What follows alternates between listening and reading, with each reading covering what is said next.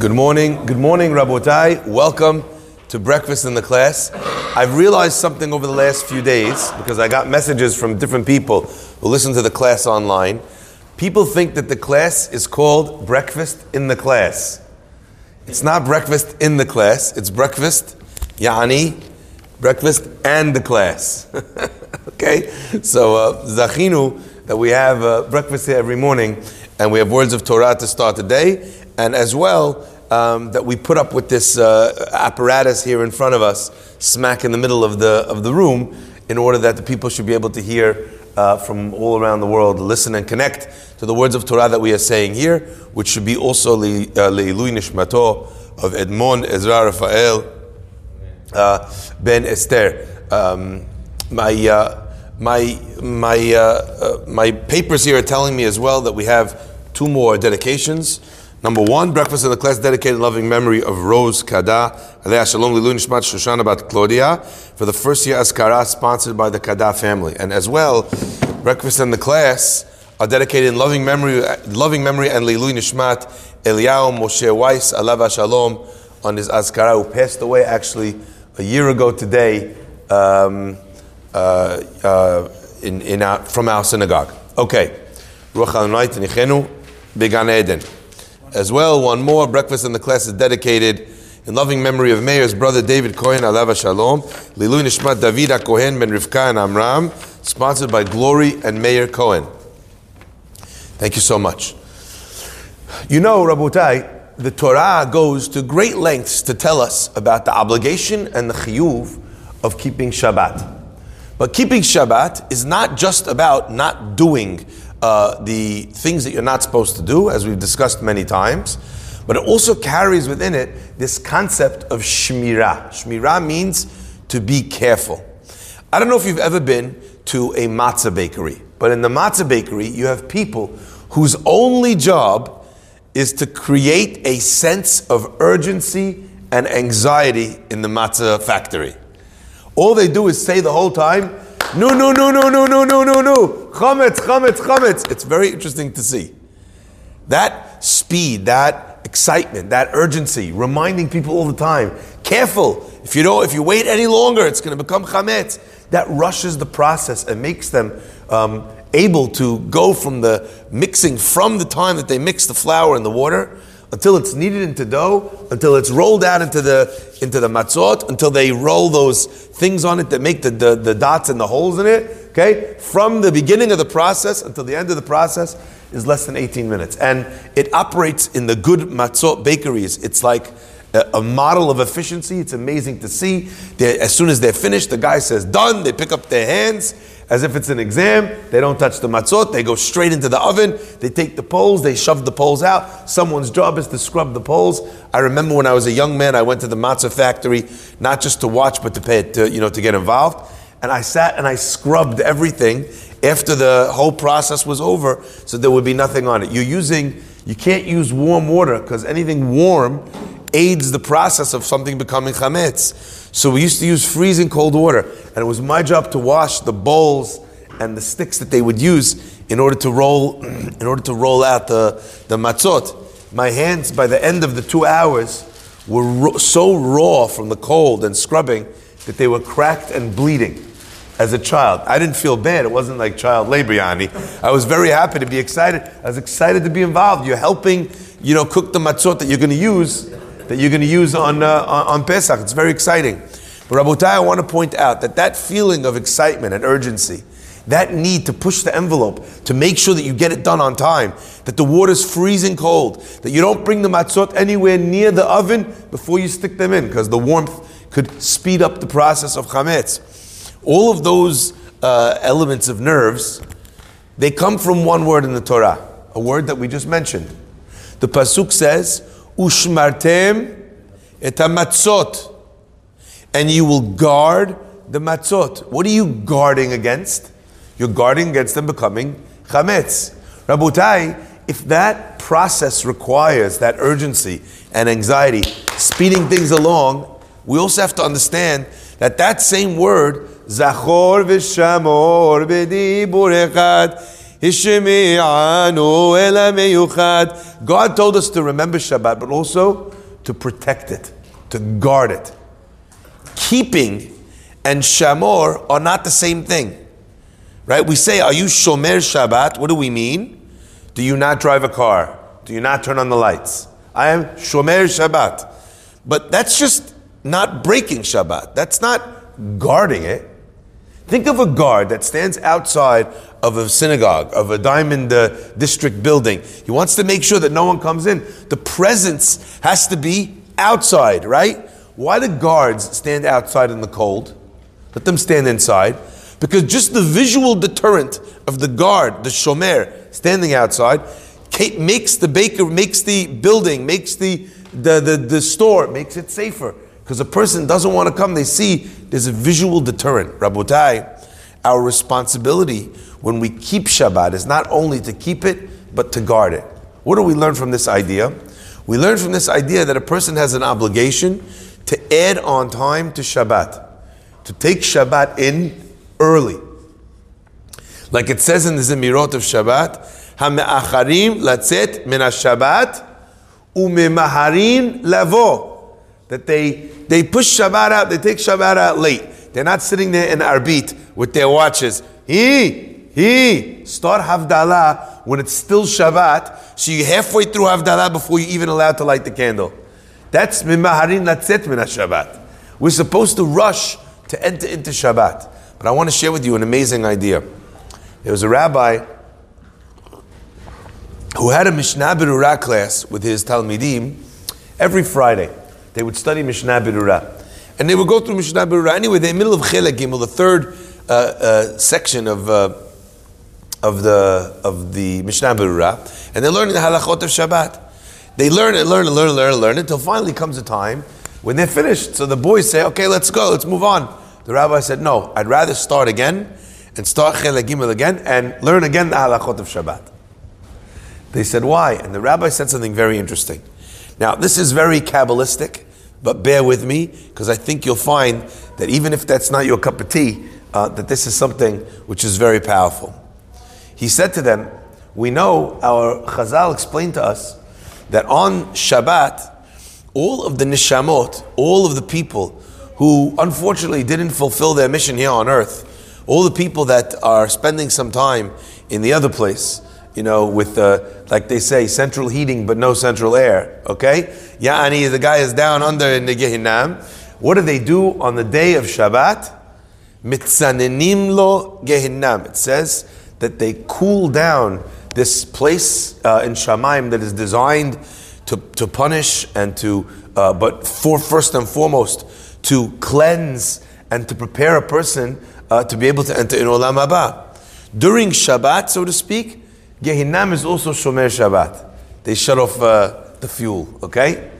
Now that idea, he said, is something which is important, so a person understands that if they're Makdim Shabbat, if they take Shabbat in early, then that process of punishment also gets brought earlier, because you're already in the zone, in the mindset of Shabbat. So if you accept Shabbat 10 minutes, 20 minutes early, then that idea of Mitzananim lo Gehinam starts earlier, okay? He said, and if we study the laws of Shabbat from the morning of Shabbat, that from the morning, Friday afternoon, then we're even going even further back to be able to extend this blanket of Shabbat that cools off Gehinam. We extend it even into the week, into Friday morning, and that is also something that will benefit him in the world to come. So I said, that's a very deep Kabbalistic idea. What these ideas mean, cooling off Gehinam, what is Gehinam in general, how do we understand it? What does it mean that the fires of Hashem can't bring you spiritual cleansing without turning on a fire? Like, what does that even mean? Is there a spiritual fire on Shabbat? Like, is there an Isur on spiritual fire on Shabbat? What these concepts mean is a very deep idea. But one thing I do say, one thing I do see, and that is that by taking and drawing the blessing of Shabbat and bringing it in earlier in the day, you take something which is called in the Tefillah, Me'ena brachot, right? It is the source of all blessing, and you're stretching it a little bit earlier. So I want to give you an example. If you want to play the lottery, you could go Powerball. If you want to do the lottery, you could go New York State Lotto. But there's other raffles as well, other lotteries as well, that give you money every single day of your life. They'll give you $1,000 every day for as long as you live, okay? You collect too much on it, I think they run you over with a car, saves them money, okay? But the point is, they give you money every day. Imagine a guy wins the lottery, and now they tell him, look, we're going to pay you the money every day, but you only won from, the thing wins today, we start paying you tomorrow. Imagine the guy had a way of being makdim, of bringing in earlier the process of winning. Who wouldn't do that? Who wouldn't do that? Today as well, if you win the lottery, they give you a choice. Do you want a lump sum now, right? Or do you want to get paid out over time? Most people choose a lump sum now, even though it's less money. Why? You want to get paid now. Rabotai, we have in front of us the biracha of Shabbat. We've discussed a little bit about it on a deeper level yesterday in terms of the creation of Shabbat in a person's mind. Rabotai, we have an opportunity through bringing Shabbat in early to stretch the berachot into the week. So sometimes people ask me, they have an unfortunate incident, they have something going on at work, they have something that's going on in refuah in the family.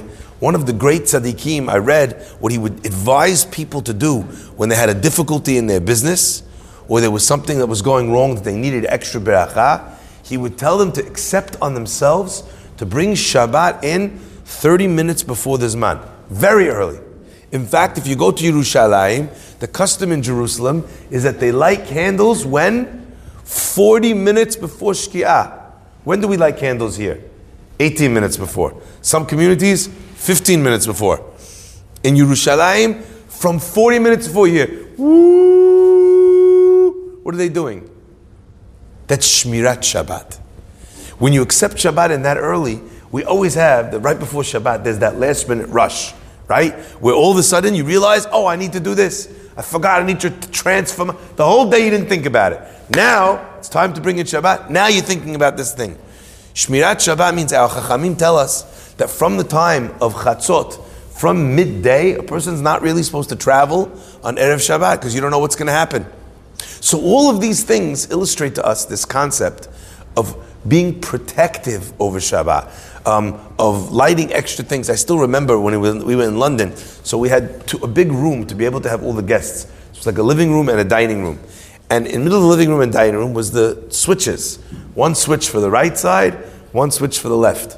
A lot of times in our house, aside from the people we'd have for dinner, so we'd invite lots of people would come over, and we'd have a table that would stretch across both rooms, maybe 20 feet long. And then we would add extra tables if we'd need to. People would come, and after dinner was over, then we'd start getting knocks at the door. 11 o'clock, 12 o'clock, 1 o'clock in the morning. People were still coming. It was a fairly common thing that we'd have 50, 60, 70 people sitting around the room at 1 o'clock in the morning, singing Mizmorim, Kumzitz, words of Torah and Chizuk until all hours of the morning. Rabotai, I can promise you one thing. When I was up until 3 o'clock in the morning, Friday night, with 60 guests in my house, I was not going to First Minyan like I am now. I was a frequent inhabitor of the Chabad Minyan, that was a little bit later than 7:15, okay? Now, I still remember once we had a family came over that they never kept Shabbat. They never experienced it. They were so overwhelmed by what was going on in the house. They loved it. People are coming, joining, they start standing up. Everyone is kind of schmoozing back and forth. Lots of different things happening at the table, okay? All of a sudden, while everyone is sitting there singing, Lehagid baboker chazdecha, right? This woman, the mother of the family, Hazita, she was sitting there talking to someone. She leaned back and she switched off the light. On Shabbat, 60 people was singing, we're in the zone. The light goes off, right? Everyone's like, hey, what happened? Like people are asking. I wanted to protect this woman from being embarrassed. So I just tried to play it down. I was like, whatever, it doesn't matter. Meanwhile, the lady, she noticed that no one realized that she shut off the light. She figures, you know what? When nobody notices, everyone's busy singing, I'll turn the lights back on. Anyway, she went to the light switch and she flipped the switch. She didn't realize that the one that was up was the one on the other side that was still on. So I had that now, and first she shut the first one. She tried to kind of cover up her mistake. She turned off the second one. So while she turned to the second one, then she had that moment of panic and flipped them both on. And I'm trying my best. I'm like, Lehagid, Bavo, trying to make sure that she's not humiliated on the first Shabbat that she ever tried to keep in her life. Okay? Now for me, I think that there's something. I think there's something about this fear and anxiety that this should happen ever again. Something happens like that. You go out and you make sure, I bought myself this big silver plate that covers over the whole of the light switch, so that even if someone pushed you and you fell on it, it wouldn't shut it off. That, what we might even call paranoia over Shabbat, if it comes from the right place, Rabotai, that's called Shmirat Shabbat. If you bring Shabbat early, so that God forbid nothing happens, that by mistake someone will do something in the last minute, that's Shmirat Shabbat. And when God sees that you're putting in that effort and that anxiety, so to speak, and that paranoia and that worry to make sure that something doesn't go wrong, then number one, it brings the baracha, like we said, into the week, but it does something else as well. And I want to share this with you because I think this is a very important point. Our rabbis tell us, on the pasuk says, Ashrei Misha Amalo Batorah, Yoseh Nachat Ruach Liotzro. Okay? Praiseworthy is he, She'amalo Batorah, that his work, his toil is in the Torah, and he makes Yoseh Nachat Ruach, he makes a pleasant spirit, so to speak, for his God in heaven. I heard once from Rav Yagen, Alav Shalom, he asked the question. He says, praiseworthy is one who works in Torah, I understand. Whose burden is in Torah, I understand. Why are you telling me Ve'oseh Nachat Ruach Liotzro, that he makes his creator proud? Obviously, God told you to do the mitzvah. You do the mitzvah, he's going to be happy. Why does it say he does amal b'Torah, he toils in Torah, and also he makes his creator happy and satisfied? And he said something unbelievable. He said, there's a fixed amount of amal, of toil, of worry, of difficulty every person is meant to feel in their lives. And that could happen from a business falling apart. That could happen from family drama and dynamics. That could happen a person's health. That could happen when a person is humiliated or embarrassed in the synagogue because they made a mistake. It could happen from a lot of areas, their worry and their toil and their effort. You have a choice, Rabotai, to take that effort and pour it in any area of your life you want. So if a person is toiling, they're schwitzing in Torah, they're working really hard, it's hard for them to understand the sugya, they're staying up late at night. Those late sleepless nights that you could have spent worrying about one of your problems, you could also spend worrying about someone else's problems. By bringing in the mitzvot and tzedakah into your life, that worry is now displaced from your own tzarot. And where does it go to? It goes to the place that you chose. Because ultimately there's a fixed amount of worry, of toil, of difficulty. If you choose to put it in Torah and mitzvot, then it doesn't have to appear in other physical areas of your life. That's what it means. Ashrei Misha Amalo Batorah Ve'oseh Nachat Ruach. It makes it so much easier for God that God doesn't need to send that amal in another place.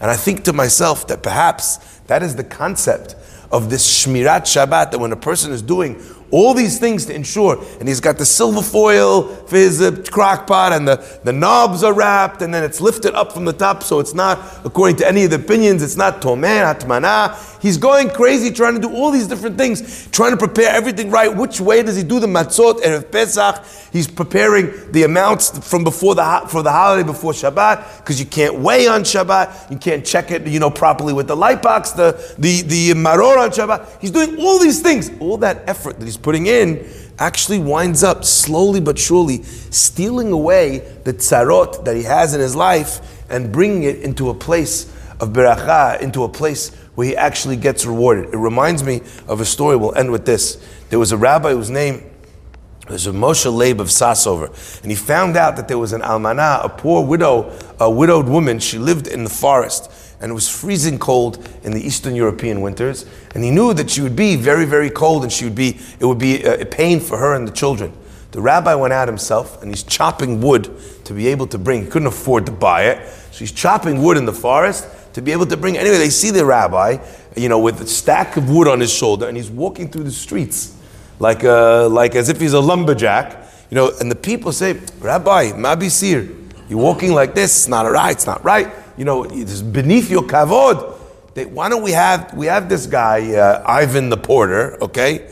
A big, strong, burly, non-Jewish guy, could lift up you and 16 piles of wood like this in one shot, no problem, okay? If you open them up, you cut him open, through his veins will be flowing gravy, okay? This guy's a Baal Basar, strong man. Why don't we get him? We'll pay him a few dollars. He'll take the wood to wherever you're taking it. The rabbi says, I don't understand. You want me to give up the mitzvah to Ivan, and then you want me to pay him for it? What a way of looking at the hustle, at the schwitz, at the difficulty of doing a mitzvah. Most of us today, we try to fulfill a mitzvah in the easiest way possible. But actually taking on board a little bit of the difficulties, of the annoyance. You could call your rabbi and tell him, Rabbi, I need 3 perfect etrogim, deliver them to my house. I'll make a donation to the shul. You could do it like that. But you could also get in your car and go down and look through 50 etrogim yourself. The reward for the mitzvah, where you toiled over it, you struggled. Every guy knows a guy. I think in today's day and age in our community, right? So you need a mechanic, I know a guy. You need a contractor, I know a guy. And if you don't know the guy, you know a guy who knows a guy. So it used to be you had a mechanic on tap. You had a lawyer, an accountant on tap. Now today in our community, every guy has 74 rabbis on tap. He has a rabbi that gets in the mezuzot. He has a Chabad rabbi that delivers his matzot. He has another, it's like Uber rabbi. Whatever you need for all your mitzvah needs, and the app it sorts out which rabbi is nearest you at this moment. Sure, no problem. Rabbi will be with you in 2 minutes. I remember guys calling me, someone says, Rabbi, I need this problem, I need it sorted. I see the guys stressing about it. I do all the work anyway, after it's done, I call him up, I was like, it's done. He goes, oh, don't worry. He goes, it's fine. My other rabbi took care of it. I told him, you're cheating on me with another rabbi? Right? People, it's good. It's good to have those connections. Fantastic. But sometimes you have to realize what you're doing. You're outsourcing the biggest beracha. Could you imagine, your kids came home from Israel, you have an opportunity to spend time with them. Brilliant. Could you imagine hiring someone to spend time with your kids? Could you imagine you book a 5-star vacation? Beautiful, best hotels, spa, amazing site on the ocean. This is going to rejuvenate. It's going to be brilliant. You're gonna recover. You're gonna be, bring back all your energy. And then right before you go, you book a guy on TaskRabbit, and you tell the guy, listen, I need you to come over. Really? What do you need me to do? Nothing major. Just get in a cab, go to the airport. Here's the tickets. Here's the hotel. I need you to go stay there for me. Why would you? This is for you. This rejuvenates you. You don't want to give it to someone else. It's not so that it can get done. The point there is not to get it done. The point is for you to do it yourself. Rabotai, the greatest rabbis in the world, that ever lived, the Gemara brings down how each one of them would help their wives prepare for Shabbat. They would sweep the floors.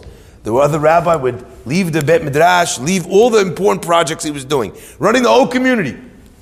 3 o'clock, 2 o'clock in the afternoon, put on an apron, he starts gutting the fish. What are you doing to prepare for Shabbat, to guard the Shabbat? What are you investing? This is an unbelievable sign of beracha. And the people who engage in it, the ones who hold the pipes, those are the ones who get the most wet. Those pipes of beracha coming into our life, we cannot outsource everything. You buy the challahs from Kosher Valet, the mazeh from somewhere else, the wine from a third person. Everything is, automated, but you cut yourself out of the beracha. I think that's part of the lesson that we learn of this concept of stretching Shabbat to cool down Gehinnom. Never mind the metaphysical aspects of this Kabbalistic concept. Even in our physical world, when we're suffering with something, when something feels a little bit like we're going through Gehinnom, we know the answer to that. Ufros alenu, Sukat Shalomecha. You pull the blanket of Shabbat over the problem, and chalas, it mitigates it and it cools down. May Hashem bless us always to be the recipients of the honor of Shabbat, and through the honor of Shabbat, the beracha of Shabbat. Baruch Adonai Le'olam.